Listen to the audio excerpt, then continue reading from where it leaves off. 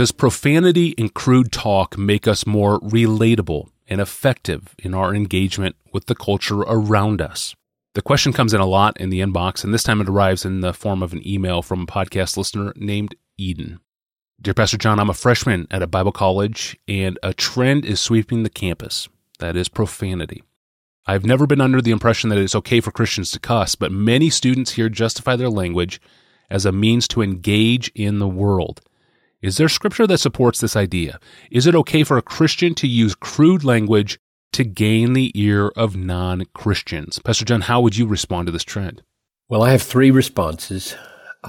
Number one, this kind of thinking strikes me as being all of a piece with those Christians today who are voting into office candidates who in another generation would have been called lechers and perverts. Now here's the connection. Issues of moral character, that is, issues of biblical uprightness, are being subordinated to our own strategies for how to make the world a better place. Those who put immoral people in office reveal that their strategy prioritizes political power over the fruits of godliness as a way to make the world a better place. They prioritize political power over the fruits of godliness. And those who use vulgar language in order to engage the world in the hope of making it a better place reveal that their strategy for making the world a better place prioritizes being culturally cool over the fruits of godliness. In both cases, our trust has shifted from the power of God to work through the humility of holiness onto the power of our own cleverness, whether it be political shrewdness or cultural savvy. And I regard this approach to life and transformation as hopelessly flawed. It will not bring the kingdom. It will not transform culture. It will not convict sinners. It will backfire and destroy the credibility of the Christian church. That process has happened before. It is happening again as we speak.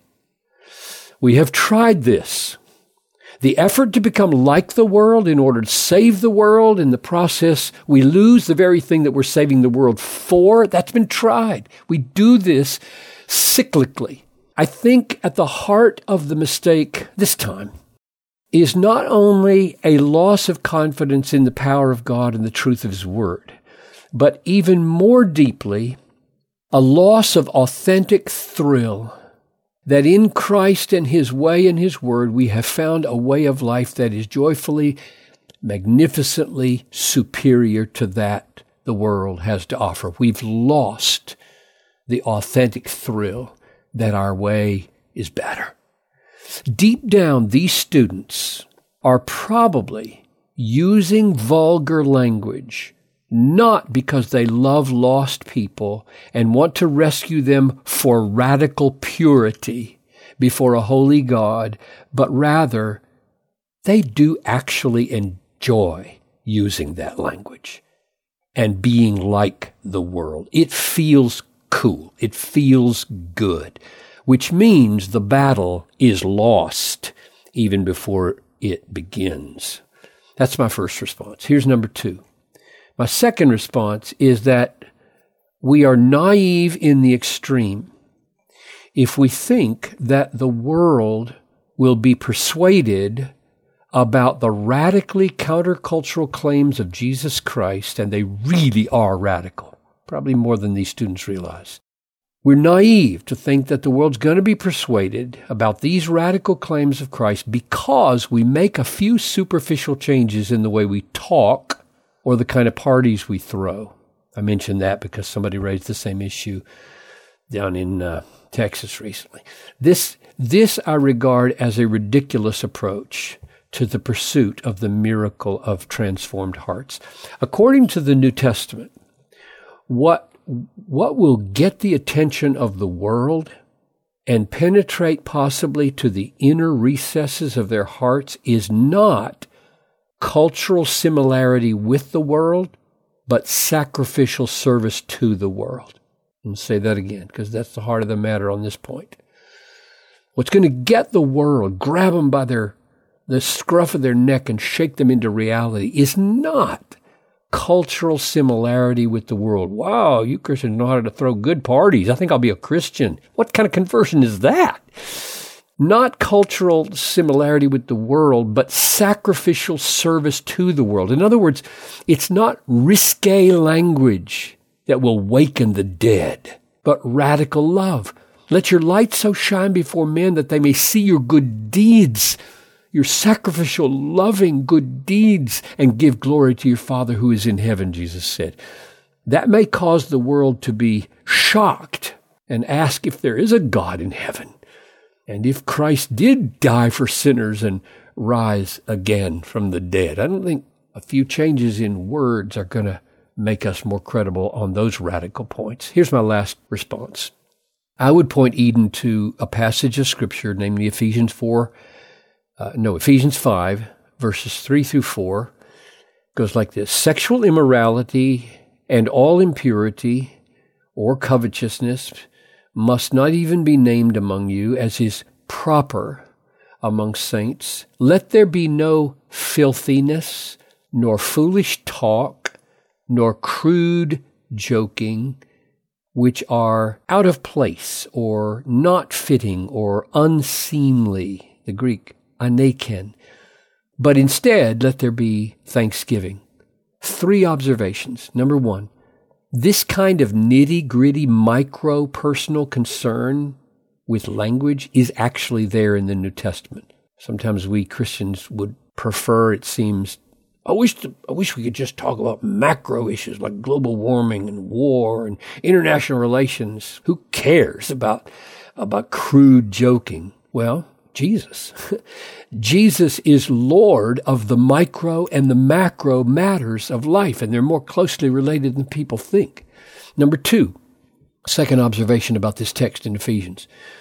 Paul introduces the moral category of not fitting or not proper or out of place.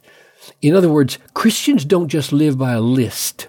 We discern what is suitable and fitting in 100 situations. Paul says vulgarity is not fitting. Number 3, and here's what may be the most surprising thing of all, and might go to the heart of the matter best for these young people. The alternative to crude, vulgar language that Paul mentions is not clean language, but thanksgiving. In Paul's mind, the problem with people who resort to filthiness and foolish talk and cussing and crude and vulgar language is that they have a gratitude deficiency. Something's wrong in the heart, and he puts his finger on it. They're not overflowing with humble thankfulness. That's their problem.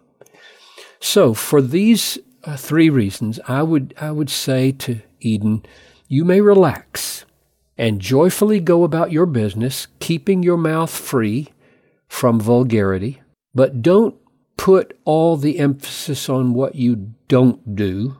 Instead, fill your mouth with Christ-exalting truth, overflowing humble thankfulness, and pursue the very good works that Jesus says have a much better chance of impressing the world than if we would just adopt a little bit of their language, which they themselves know is cheap.